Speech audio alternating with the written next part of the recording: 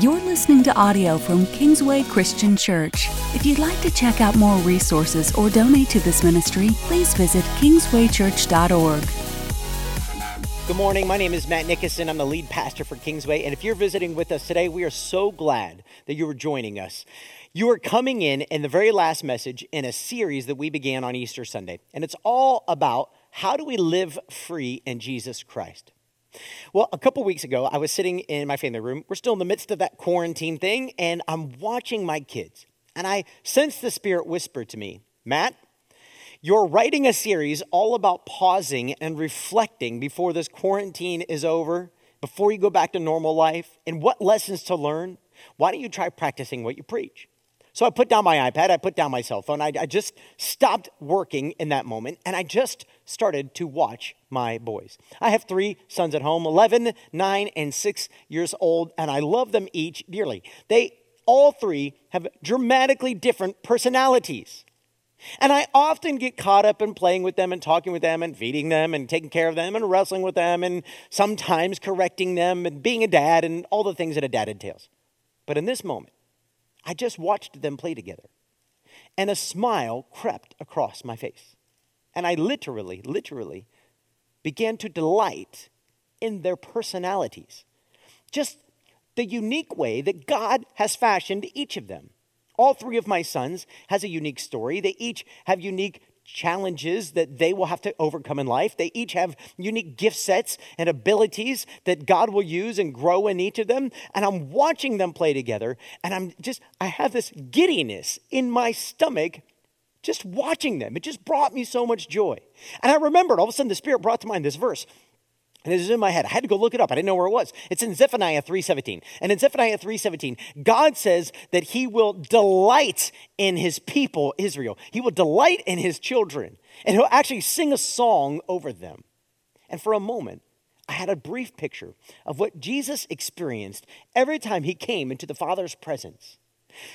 Throughout this quarantine, I've just been reading a lot, listening to a lot, studying a lot. I'm so excited. I feel like my brain is filled with all these ideas that I just want to share with you. But one of the things that God has impressed upon me is the fact that Jesus can't wait to be with his heavenly Father. Jesus really was unique in history that he shows up and he calls God his Father. Not just Lord Almighty or any of those other names that we might think of when we think of God. He calls him Father. And he has a relationship with his Father that truly is unique and special. Now, what's fascinating to me is the disciples come to Jesus and they say, will you teach us how to pray? John the Baptist taught his disciples how to pray. Will you teach us also how to pray? And Jesus does that. And we see this in Luke 11 and in Matthew 6. And Jesus says, he starts this prayer out, Matthew 6, verse 9. He starts it out in this way. This then, Jesus says, is how you should pray. Our Father in heaven. Jesus began his prayer teaching us how to pray by basically saying, pray like me. And when Jesus called God Father, and now he's telling you and he's telling me to call God Father, he stripped away a lot of the religiosity that we envision as a barrier between us and God. He stripped it away and said, you're walking up into a relationship with a real being who wants to be with you. He wants to delight in you. He wants to sing a song over you. When he looks at you, he experiences probably infinitely more the kind of joy that I felt in that moment looking at my own sons. It's no wonder then that Jesus wakes up early in the morning while it's still dark to be with his Father. Sometimes, even after long, exhausting days of ministry, he gets up early. He sacrifices sleep, not as a duty, but because when he comes into that place, he knows there's something powerful and special there just for him. What I've said throughout the series is Jesus intends to give us a new identity. And I think he's giving it to us because it's what he has in the Father all along. He knows where he's loved and cared for and adored. And I realize that image of God may break down for some of you. Those of you who maybe have a broken relationship with your own earthly dad, sometimes makes it hard for you to understand your heavenly Father. If your dad was overly demanding, you couldn't please him. Perhaps you sometimes struggle with viewing your dad in the same way. Or if your dad never seemed to have time for you, is always too busy doing something else more important to him, I imagine that sometimes, for some of you, you tell me, it's hard for you to envision God as a father who has time for you. And the list could go on and on and on. Perhaps if your dad never blessed you, never spoiled you, never cared for you, never met your needs, whatever it is, never bandaged up your wounds. Therefore, God can't do that either. But God isn't like your earthly dad. I hope one day my kids could say that God was a lot like their earthly dad, but look, I'm not perfect either. And I know all the ways that I struggle to represent a holy heavenly Father to them. And it's interesting because that's exactly what Jesus says next. Our Father in heaven, hallowed be your name.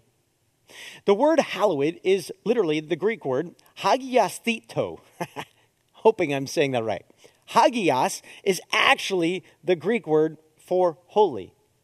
Thito just kind of lets us know the designation of the word itself. It's an ending. It literally means to be holy or set apart. Now, the thing about this is the word holy is kind of lost its meaning in our culture. We have holy cows running around, right? And the other day, like I grew up watching Batman, the other day I like to say things like, for instance, if we were cleaning the house, me and my boys trying to bless my wife, and I was like, holy shoes on the ground, Batman. And the kids are looking at me and they're like, what in the world? Why do you say stuff like that, Dad? Well, when I was growing up, for those of you who didn't watch Batman of my generation, right? Batman or Robin would say holy everything, and they would just kind of throw it in there. Well, exactly, right? So holy kind of has lost some meaning because we've attached it to so many things out there. There's holy rollers somewhere, there's holier than thou somewhere, and then there's other items. So moving on. But the whole idea of the word holy, whether it's the Hebrew word kadosh or the Greek word hagios, the whole concept, the idea of the word holy is that it's something set apart from what is common or ordinary or more specifically, worldly. You might use the word secular, but let's just give an example. In the Old Testament, let's say that you were going to make sacrifices in the Old Testament temple. In order to make the sacrifices, you would have to pull out a knife. Let's say you were to have a nice brand new set of knives, and you were to take one of those knives, you would make it holy. You would set it apart from the other knives. Those could go be used for common things, normal cooking or cleaning and whatever else hunting you might do with a knife. But this particular knife, it's going to be set apart. It's going to be different. It's going to be holy because it's going to be set apart for God and for God's purposes. How do we get then out of this word, hallowed be your name? I mean, who did God or who set apart God for holiness? And the answer is no one. God is just holy. He is separate, set apart, different from what is common or regular or worldly. Let me take a passage and show this to you. Perhaps the clearest passage where this is revealed. Isaiah chapter 55, verse 8. God says this, "My thoughts are not your thoughts, neither are your ways my ways, declares the Lord. As the heavens are higher than the earth, so are my ways higher than your ways, and my thoughts than your thoughts." The distance between Betelgeuse, the distance between some distant nebula and us here, the distance between whatever the furthest thing you could think of out there, whatever galaxy or whatever we know of out there, some void or something, the distance there is representative of the distance between God's ways and our ways, God's thoughts and our thoughts. Why? Because he is not like this world. Did you know there's only 3 places in the entire Bible where that word hallowed is used? Matthew 6, where Jesus teaches us how to pray. Luke 11, where Jesus teaches us how to pray. And then there's one more passage, and I'm going to show you to you in a second. Let me set this passage up. This is at the end of the book of Revelation, so it's at the very end of the Bible. And an angel is talking to John, the writer of Revelation, and he's communicating kind of like the last few words to him that he needs to know and he needs to write down. When John sees this angel, he falls on his face, as many people do when they see angels. He's afraid and he begins to worship the angel. And the angel's like, dude, no, me, not him. Don't worship me. I'm not him. I'm a servant of him just like you. Maybe not literally just like you. Angels and humans are different. But he's trying to let him know, like, you don't want to worship me. You want to worship him. He's hallowed. But that's not where the word is used.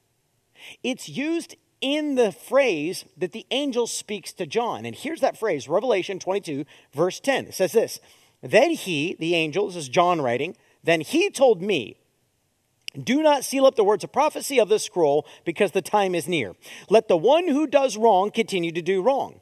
Let the vile person continue to be vile. Let the one who does right continue to do right. And let the holy person continue to be holy. And it's that phrase right there where the word hallowed is used. Let the holy person hallowed. Well, the reason we don't translate it hallowed is because context is king. When Jesus is teaching us how to pray in Luke 11 and in Matthew 6, he's saying, first, he's your father, but realize he's your father who's in heaven. And while he's your father in heaven, he doesn't think like a human thinks. He thinks like a God who is holy and separate and set apart from what this world thinks. But then when we get to Revelation, the last chapter here in the last book of the Bible, and it closes out and it calls you hallowed, calls me hallowed. Why? Don't get a big head here. You're not God. The Bible never says that you are God or will become God. But the Bible does say many times that if you are fully trained, you will become like your teacher, Jesus. The point here is that we who have come to God in faith through Jesus Christ, that we will actually live out our faith by being different than the very world that we live in. See, I've often said this when I've taught on holiness, that while the word holy has lost meaning, it's like a two-sided coin. On the head side of the coin, what we have is the idea that God has made us holy.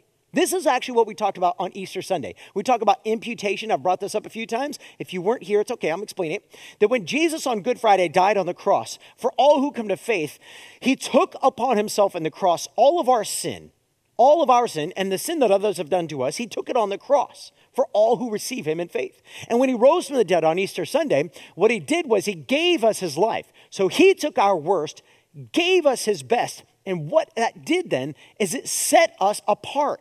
It made us different than what is common or ordinary or worldly. It set us apart specifically for God and for God's purposes. So now when God looks at you, he sees a new identity. He sees one marked with Jesus himself. He sees one made anew, afresh, alive in him. And that's so important for you. It's so important for me. It's what allows Jesus to get on his knees early in the morning while it's still dark and he's tired and exhausted and say, Father, hallowed be your name. But here's the other side of that coin. The other side of the coin is that while God has marked you as holy in Jesus for himself, you still have to live holiness, otherness, differentness. Set apartness for God. It's still something that you do throughout your life.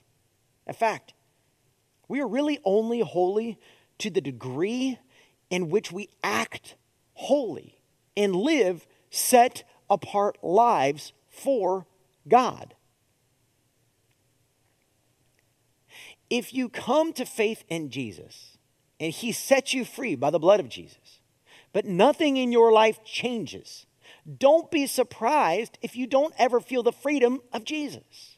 Again, as we've talked throughout the series, many of you who still aren't experiencing freedom, it's because there's still something that we've talked about that's not being fully applied to you.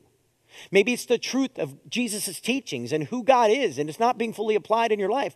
Or maybe it's the new identity of Jesus Christ that he has given you in himself and on his death, burial, and resurrection. And you're not fully living out of it. You're living out of your previous lifestyle and your old ways. Or maybe it's the fact that you haven't fully repented and walked away from a sin in your life and experienced the new life in Jesus Christ. Or maybe it's that you haven't gone to somebody and sought forgiveness for something that you've done. Or maybe they haven't released you yet from something that you've done. And the list goes on, right? But the idea of freedom comes because we receive it from God and then we live it in this world. This is exactly what Peter's trying to get to. In 1 Peter chapter 1, verse 13, he says this, "Therefore, with minds that are fully alert and fully sober." In other words, we're not going to be drunk. We're not going to be using medications or drugs. We're not going to be overwhelmed with anything. We're going to have fully alert and sober minds because we realize that the world we're in is separate from God and his ways. It is opposed to him. Perhaps your very parents and what they taught you growing up are opposed to God. It doesn't line up with him. And so we want to keep a level-headed mind about the process of who God is and what he wants to do in the world as we evaluate every decision. Peter says, set your hope on the grace to be brought to you when Jesus Christ is revealed at his coming. In other words, our hope isn't in this world. We're not putting our hope in a vaccine or a medicine that's going to get rid of this disease. We're not putting our hope in the government sending us checks. We're not going to put our hope in anything in this world. We're going to put our hope in Jesus Christ and the grace to be revealed when he returns. As obedient children, he says, do not conform to the evil desires you had when you lived in ignorance, but just as he who called you is holy, so be holy in all you do. For it is written, be holy because I am holy. You are holy, so be holy. Be what you are. Being free, therefore, means living as God would live if he were in your situation.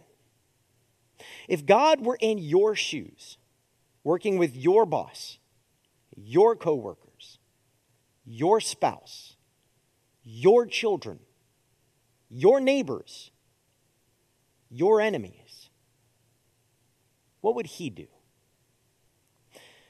And this is where the quote-unquote rubber meets the road, right? It's easy to theoretically talk about God and how he's different and special and set apart and other than, but the moment it comes down to me living for him in a way that hurts or is painful or takes sacrifice, that is where the real test of the validity of our faith comes from. I was listening to a great sermon by Timothy Keller. And you guys know that I quote him a lot and I read a lot of his books and I really enjoy Pastor Keller. But he used this phenomenal illustration and I took this from him. He used the illustration when talking about holiness of David and his mighty men. It's one of my favorite stories in the whole Bible. We actually see it in 2 Samuel chapter 23, verses 13 through 16. I'll just tell you what it says. It's actually just a few verses there, but the story, you got to unpack, is so good. David is in a cave, and he's way away from Bethlehem, the city of David, later become the city of David, the city where Jesus is actually born, the city of Bethlehem. And he's way away from there. And one day, he just kind of groans. He basically sighs. He basically takes this deep breath and he says, oh, man, what I would give for some water from the wells in Bethlehem. Now, David had these mighty men. And this little section, chapter 23 of 2 Samuel, you should read it. It tells about some of their exploits. These were some tough dudes. You would not want to get in a fight with one of the mighty men. One of these dudes fought for so hard or for so long, the sword actually became frozen to his hand. He couldn't undo the sword from his hand. He just kept whooping everybody. Well, a few of these guys get this idea. Why don't we go get David water from the well? So they literally cross over this desert area from where they're hiding. They get to the city of Bethlehem. When they get there, they have to fight off whatever Philistine soldiers are there guarding the city. They get into the city because we know from excavation and stuff, we know that the actual, whatever it is, I'm drawing a complete blank, the well is inside the city gates. So now they got to fight into the city. Then a couple of them have to fight off the bad guys, the Philistine army, while one of them draws water from the well. Then they got to fight their way back out of the city. Then They have to cross through the arid places and not drink the water on their way back. And then they get to David and they present to him this water and they say, here you go, king. Here's some water from the well inside of Bethlehem. And David pours one out for his homies. Man, I love that story. He literally takes it and dumps it on the ground. He won't drink it. Now we read that, we go, what in the world are you thinking? But David understood the great risk that these men went through just to satisfy a desire of David's. And here's where this connects to us.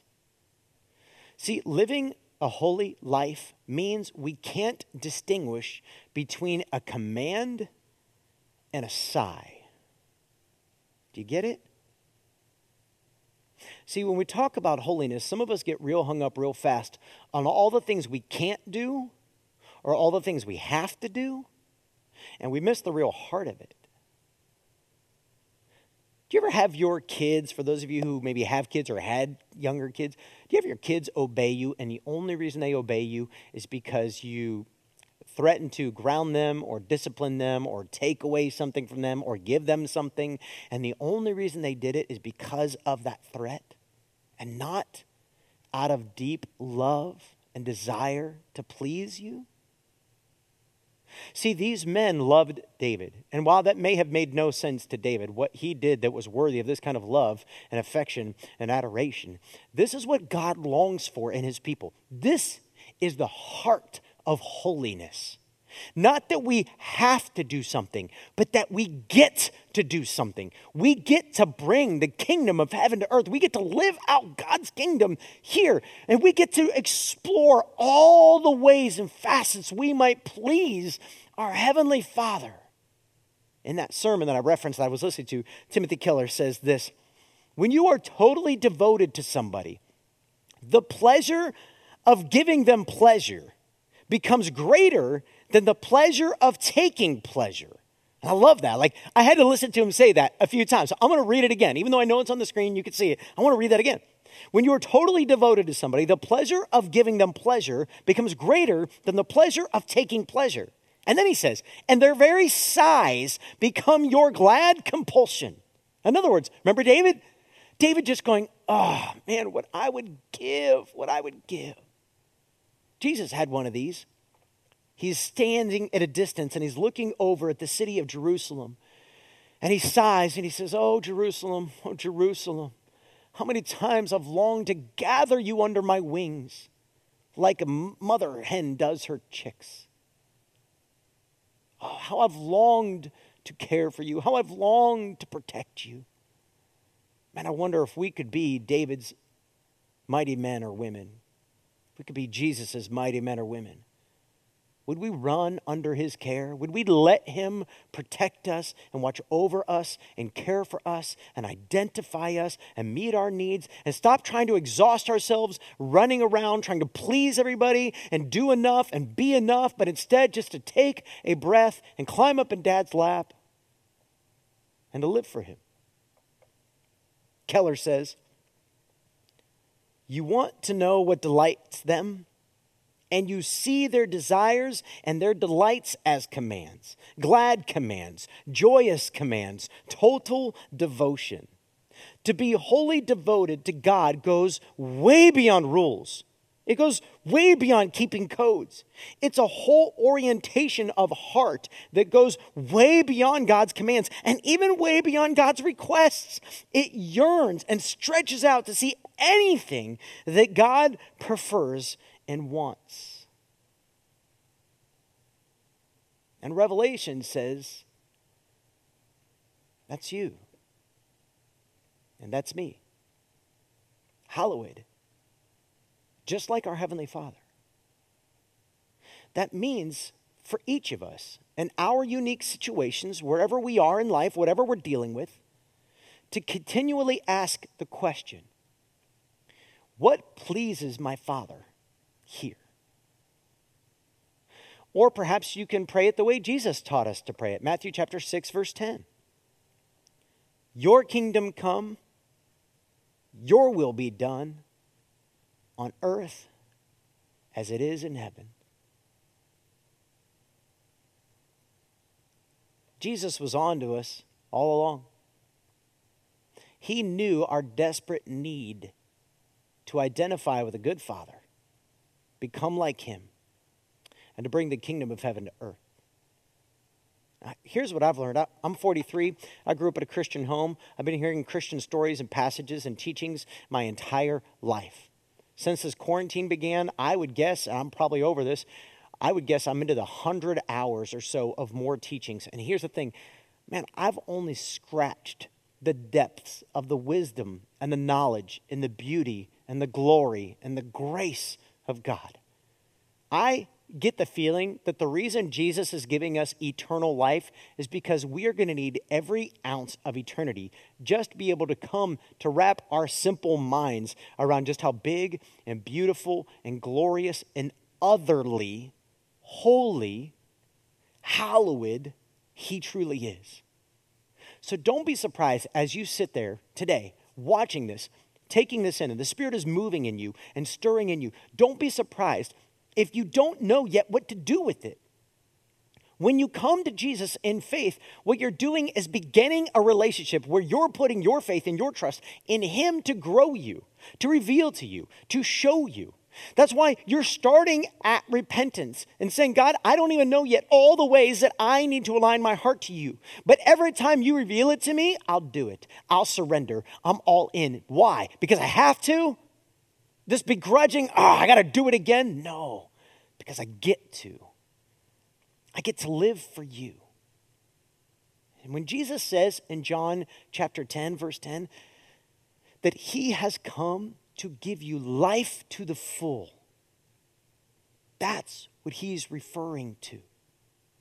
That when you get to that place of living for God out of devotion and love and gratitude, you will find the life that really is life. Remember Isaiah 55, where God said, my ways are not your ways, my thoughts are not your thoughts. He closes that chapter in Isaiah with this idea about those who walk with him, those who live devoted to him. Here's what it will be like for them. Isaiah 55, verses 12 and 13. You will go out in joy and be led forth in peace. The mountains and hills will burst into song before you, and all the trees of the field will clap their hands. Instead of the thorn bush will grow the juniper, and instead of briars, the myrtle will grow. This will be for the Lord's renown, for an everlasting sign that will endure forever. And I know Old Testament poetry and prophecy can be weird and confusing. What do I do with it? What God is trying to say is, see, the people in that day who are receiving these prophecies, through the rest of Isaiah, they're being rebuked because they refused to be holy and set apart for God. And they were chosen by God to be that very thing, but they didn't want anything to do with it. And now God is saying, if you will follow my will, if you will follow my ways, if you will come to me, all you who are weary and burdened, I will give you rest for your souls. And what will happen is the path towards life, the path toward peace will open before you. How do I find freedom in God? That's it right there. Listen, if you're sitting at home and you don't have a relationship with Jesus Christ, I just want to encourage you right now. It's not too late. We've seen a number of people surrender to Jesus Christ, even in the middle of this quarantine. And they're beginning to walk in this new life, in this new relationship, and grow in their walk with God. At any time, you can simply text the number 317-565-4911. And just text the word connect, CONNECT. We will reach out to you, and we will walk you into a relationship with God that will be a beginning of the most beautiful thing that you've ever experienced. Now, what I'm going to do is I'm going to pray over you, and then we're going to lift up our voices and sing to God who has so set us free from darkness that the darkness trembles in his presence, and we sing for joy. Let's pray. Heavenly Father, may our words be few. God, may you bless us now in your presence. May we come to know and understand just how loved and adored we are. May you sing over us in delight, Father, because we live for you. We love you. We need you. God, give us this day our daily bread. And forgive us of all of our sins, God, as we forgive those who have sinned against us. And let us, God, not be led into temptation by the evil one. For thine is the kingdom and the power and the glory forever. In Jesus' name, amen.